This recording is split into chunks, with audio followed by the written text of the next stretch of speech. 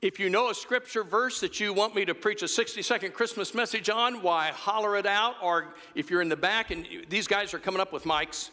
Okay. Give him a hard one. Hey, I got one, Tom. I got one, Tom. Okay. My brother Esau is a hairy man, and I am a smooth man. Do you have a scripture reference on that, Roger? Oh, somewhere in Genesis. Somewhere in Genesis. Never mind. My brother is a smooth man, and my brother Esau is a hairy man, and Esau's a hairy man. I'm a smooth man. Yeah. All right. Never mind. You want me to do this one no, first? No, that's okay. Yeah. Really? Well, yeah. Well, sure, absolutely. Christmas is for everybody. Thanks, Tom. I've never heard a sermon on that. I don't care what you look like, how you are created, what your race is, what your language is, what culture you come from, what your background is. The story of Christmas is for everybody, smooth or hairy. That's great. Red, yellow, black, or white, all right? All right, Randy, somebody over here. All right.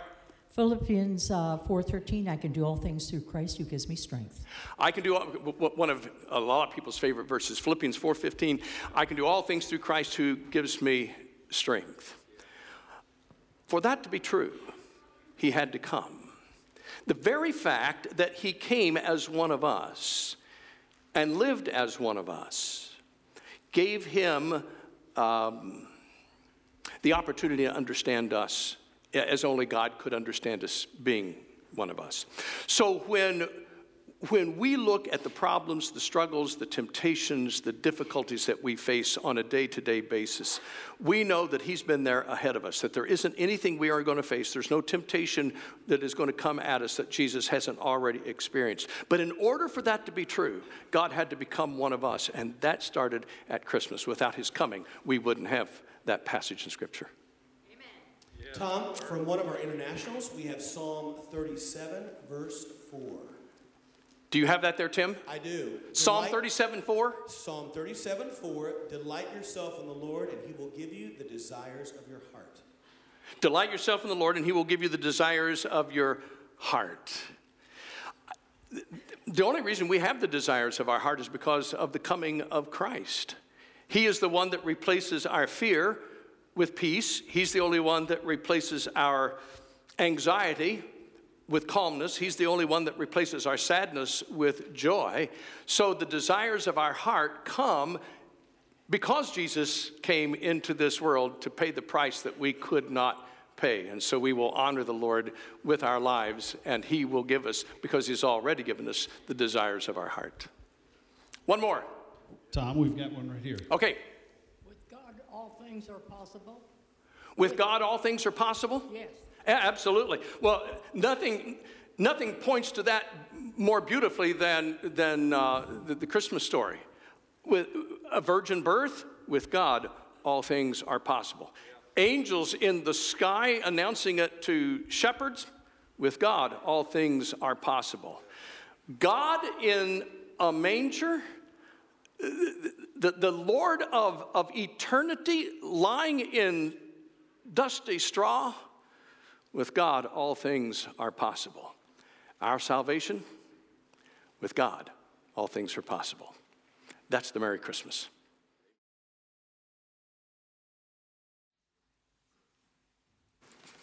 Good job, guys.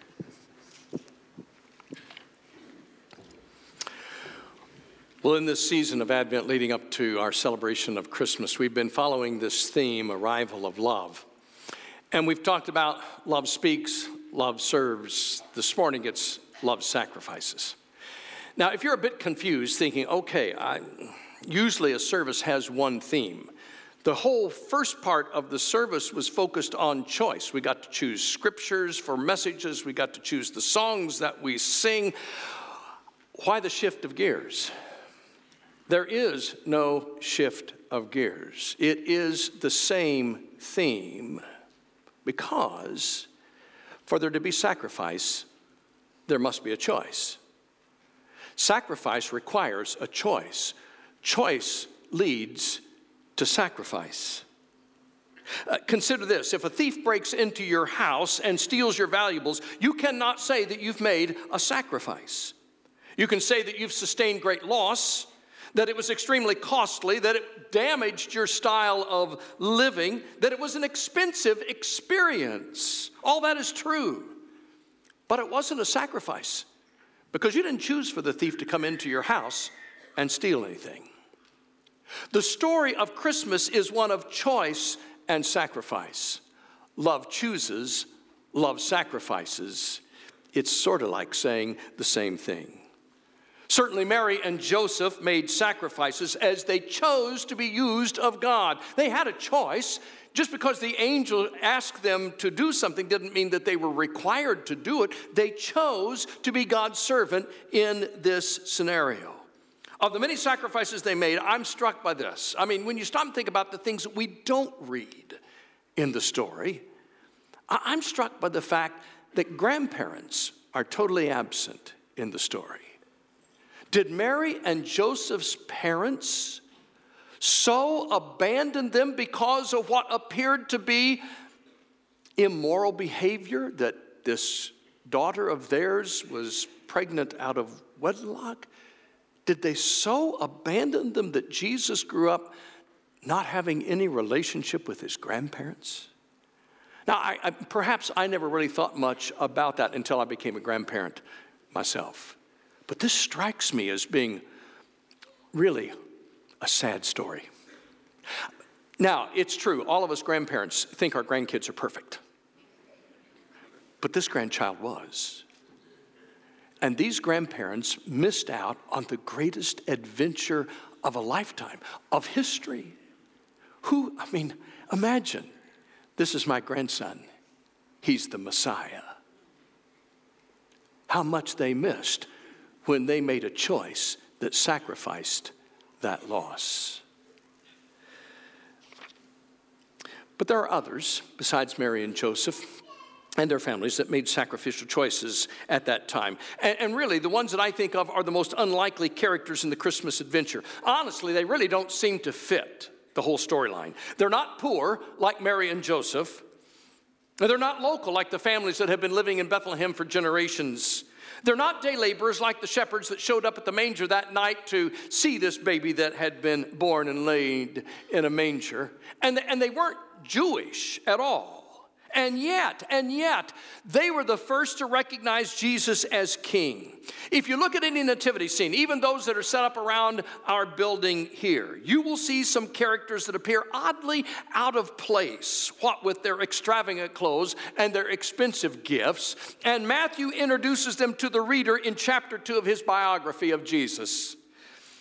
In chapter 2, verse 1, this is what we read. After Jesus was born in Bethlehem in Judea, during the time of King Herod, Magi from the east came to Jerusalem and asked, "Where is the one who has been born King of the Jews? We saw his star in the east and have come to worship him." Now, the Magi were a high caste of ranking political religious leaders in the land of Persia, within the Persian imperial courts, the area today that we know is Iran and Iraq. Not only were they highly respected, but they were often instrumental in predicting and establishing new kingships. We derive our English word magic and magistrate from that word magi, but these men were not steeped in hocus pocus. They were scholars who studied astronomy, medicine, math, and natural sciences. The star most likely appeared at the birth of Christ. So when these Persian astronomers discovered this heavenly phenomenon, they determined to make a pilgrimage to see him. Now the question comes to my mind, what's the connection here? How did men from Persia, of the royal palace connection type, think about a baby born in Judea? I mean, what possible connection could there be here? Well, one obvious connection, and probably the most obvious connection, is the respect and legacy left by Daniel. Remember, Daniel was taken captive out of Judea, taken to Babylon, was a part of the Persian court, And his prophetic writings and his teachings had had a profound impact upon the Persian Empire. So 5 centuries after Daniel had died and had written all of these prophecies, the Persian scholars concluded that this star in the heavens heralded the birth of this Hebrew king that Daniel had talked about. And what is it about this star? Scholars, skeptics, and students of Scripture have long sought to figure this one out. Now, modern-day astronomers, aided by computers, have discovered that there was an alignment of Jupiter and Saturn near the time of the birth of Christ. This usually happens only once in every 800 years, but it took place 3 times at this period of history, in the month of May, October, and December. And the planet Mars also ended up in this alignment, adding to the phenomenon of the whole beautiful heavenly sign. Now that may have been, I don't know, but that may have been what took place in the heavens that brought the Magi from Persia to Judea. They interpreted that sign as the announcement of the birth of the king. The journey, well, it would have been a long one. Now, the Magi would not have cut straight across. They would have taken more of an arching trip across the Fertile Crescent. You can see on the map sort of the journey that they would have taken. What you need to realize, folks, is that was a journey of approximately 900 miles, nearly 900 miles. That's the equivalent of riding a camel from Bloomington, Indiana to Providence, Rhode Island. That's got to hurt. I mean, that's just got to be really uncomfortable. You might even say that this was the original Star Trek. To boldly go where no Persian had gone before. It's sad when a preacher gets more moans than amens in a sermon. Just needed to make sure you were still awake. So, months later, they arrive in Jerusalem, the capital city, to ask for directions. Now, see, they saw the star. They know it's Judea, but they don't know where. So they stop at Jerusalem, which is the residence of the king himself and the royal household. And who better to know about a royal birth than the king? Matthew goes on in verse 3, he says, when King Herod heard this, he was disturbed, and all Jerusalem with him. Now, King Herod was the original Grinch of the Christmas story, and he was not amused by the news. And he began at that moment to plan his egregious plot that he would kill all the boys in Bethlehem as soon as these guys left. So he called together, now at this point he didn't realize it was Bethlehem until he called together his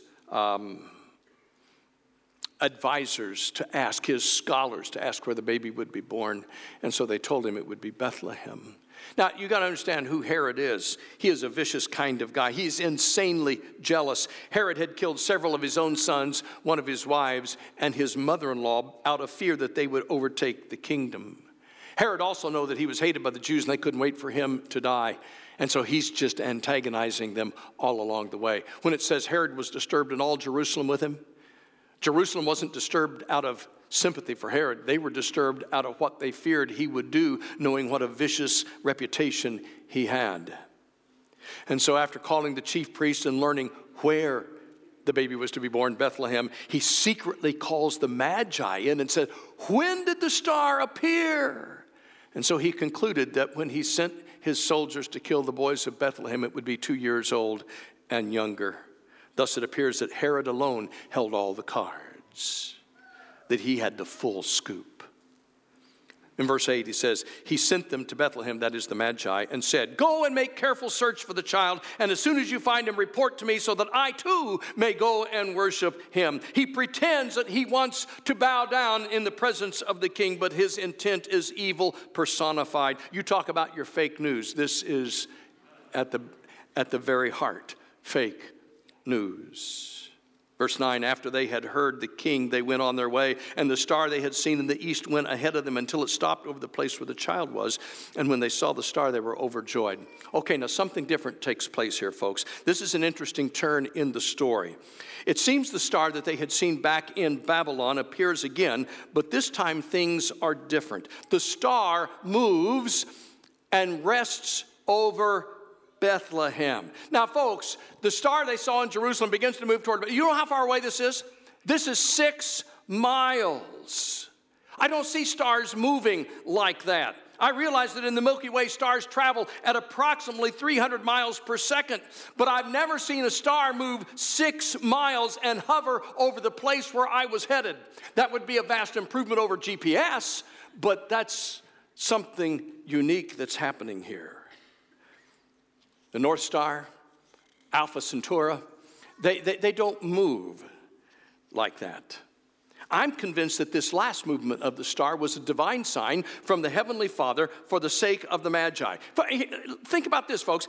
One would think that if an ordinary star had moved from your vision in Jerusalem 6 miles away to hover in Bethlehem, that everybody would have noticed that, and everybody would have flocked to Bethlehem to see exactly where and what was going on. But the Magi are the only ones that end up at the house where Mary, Joseph, and the young Jesus are at this point in time.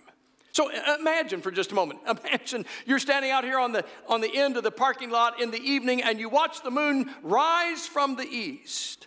And then suddenly it gets part of the way up in the sky and all of a sudden it just starts shifting north and hovers over Chick-fil-A. This is what we're talking about here. You'd take off. You'd want to see what in the world the moon was doing. You'd also be hungry for chicken at that point in time. This is what the Magi saw. And I have no problem with this. If the angels of heaven could appear to the shepherds out on the hillside, why couldn't the star be a sign from God just for the Magi? In verse 11, it says, on coming to the house, they saw the child with his mother Mary, and they bowed down and worshiped him, and they opened their treasures and presented him with gifts of gold and incense and myrrh. Not mere gifts.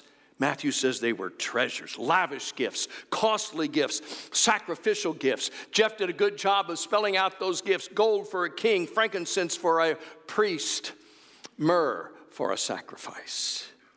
Given the fact that God warns them shortly when the Magi leave, take the boy Jesus and go into Egypt because Herod is going to seek to kill him.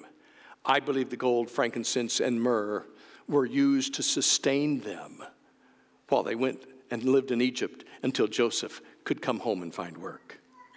Now, I can't read this portion of the Christmas story without being struck by the amount of sacrifice demonstrated by these Magi. They made choices by faith that were costly, and their lessons are valuable to us today. Let's just take a look. First of all, was the time. These men left home and family on a journey of faith. They were gone for months on end in an effort to discover this infant king. It may have been years. They did not know who he was or why he had come, but they believed that the star was a sign in the heavens that the royal birth of a child that was destined for greatness was taking place in Judea. And so they came and worshiped. And they made the choice that they would make the journey. I find such sacrifice simply overwhelming. And I have to ask myself the question when I read this story. Would I have joined their entourage if I had known about the trip? And I'll be honest, I probably wouldn't have. I can think of a gazillion excuses. I don't have the time. I'm needed here in Babylon. Who'll provide for my family? What if my business goes under? All the different things that you would think of. I mean, you could come up with an endless list of reasons not to go. But speculation about what I would have done had I been there doesn't really matter. The question I need to answer and the question you need to answer is, what am I doing right now for Jesus Christ? Not what would I have done then. What am I doing now? Unlike the Magi, we know who he is and why he came. And unlike the Magi, we don't have to travel 900 miles on camel to discover him. He is Emmanuel, God with us. The Apostle Paul reminds us that the very Spirit of God lives in us in 1 Corinthians chapter 6. Do you not know that your bodies are the temple of the Holy Spirit who is in you, whom you received from God? You are not your own. You were bought with a price. Therefore, honor God with your bodies. And how long would it have taken to prepare for a trip like that? I don't enjoy packing for a trip. I mean, what kind of clothes do you take? Do you take casual clothes? Do you take sport clothes? Do you take dressy clothes? Is it warm or is it cold? What will I need? Will I need a jacket or a coat? What kind of daily necessities will I need to take? And those are just for trips that last a handful of days. These magi had to prepare for months upon months. I don't have to pack food that will last for months, or tents, or bedding, or fodder for animals. You see, it's one thing to see a star that heralds the birth of a king. It's another to leave the journey of house and home not knowing when you're going to come back. Most people think that Jesus is special. Not everybody is willing to follow him and make him king of their lives. There's a big difference. One involves admiration. The other one involves sacrificial commitment. And it's much easier to admire from a distance than it is to follow in sacrifice. Love sacrifices. It makes the preparation. It makes the journey. And being away from family that long must have been difficult. What if something goes wrong at home? What if a child gets sick and dies while I'm gone? What if the business fails? Who will be there to support my family? It's a major sacrifice. And they were way out of their comfort zones, crossing over that Fertile Crescent all the way into Judea. Would they be accepted when they got there? And then they had to go back a different way. Remember, in the dream, they were warned to go back a different way. So they were out of their comfort zone once again. They had to find a new route home. Let me ask you, when's the last time you stepped out of your comfort zone for the sake of Jesus Christ? Have you done anything this season? Have you picked up one of our widow and widower cards and used that as an opportunity to encourage somebody? Did you adopt a family early in the season for whom you bought gifts? Several of our children from church this last week went to one of the local convalescent homes, and they sang Christmas carols. They did an awesome job. I was so proud of the songs that they sang. What have you done this season for someone else? When's the last time you stopped by a convalescent home just to visit? And who financed their trip? They did. This was not a business account kind of a thing. There was no expense fund here. And while we don't know how many magi there were, like Jeff said, we do know their gifts, extravagant gifts. That too was sacrifice. I'm assuming you probably have been or maybe still do family drawings, name drawings. I'm sure you have people in your family you hope don't get your name. Do you have that one person in your family that you hope does get your name? The one that you know that if he or she gets your name, you'll get the nicest gift at the exchange? That was my uncle. I always hoped that my uncle would get my name in the family drawing. These gifts were of the finest nature. They never skimped. So how might we sum up the choices and sacrifices they made? There are three profound things that they did when they got to the house there in Bethlehem. And I think these are what we need to remember. When they saw the star again in Jerusalem, they rejoiced. When they entered the house, they gave and they worshiped. So can I wind up by just reminding you this next few days to do this? Come rejoicing. When you come into the presence of the Lord, come rejoicing. Guard your attitude. Spend more time rejoicing than complaining. I know the holidays can wear you down to the point where any semblance of joy is absent. So in this next week, in these next few days, see if you can recapture the joy. Read some good devotional thoughts about Christmas time. Pay attention to the inspiring words of the hymns and the carols of the season. I mean, these words from God Rest You Merry Gentlemen are beautiful. Remember, Christ our Savior was born on Christmas Day to save us all from Satan's power when we were gone astray. You look at the songs we sang earlier, Joy to the World, and It Came Upon a Midnight Clear, and we didn't sing that one, did we? But the songs that we sang and the words that tell this great story. So come rejoicing into his presence. Come giving. It doesn't have to be gold, frankincense, or myrrh, but the gifts serve as a good standard. Gold represents your finest. So make sure your gift of time and energy and life is excellent. Frankincense, let your words and actions create a pleasant aroma wherever you go. Myrrh, let your life be a a gift of sacrifice to him, totally committed to Jesus Christ. So in the spirit of the Magi, here are some gifts for the person who has everything. Give away a smile. Help mend a quarrel. Share words of encouragement. Give something away anonymously. Forgive someone who has mistreated you. Disarm anger with a soft answer. Apologize if you were out of line and were wrong. Be kind to a coworker.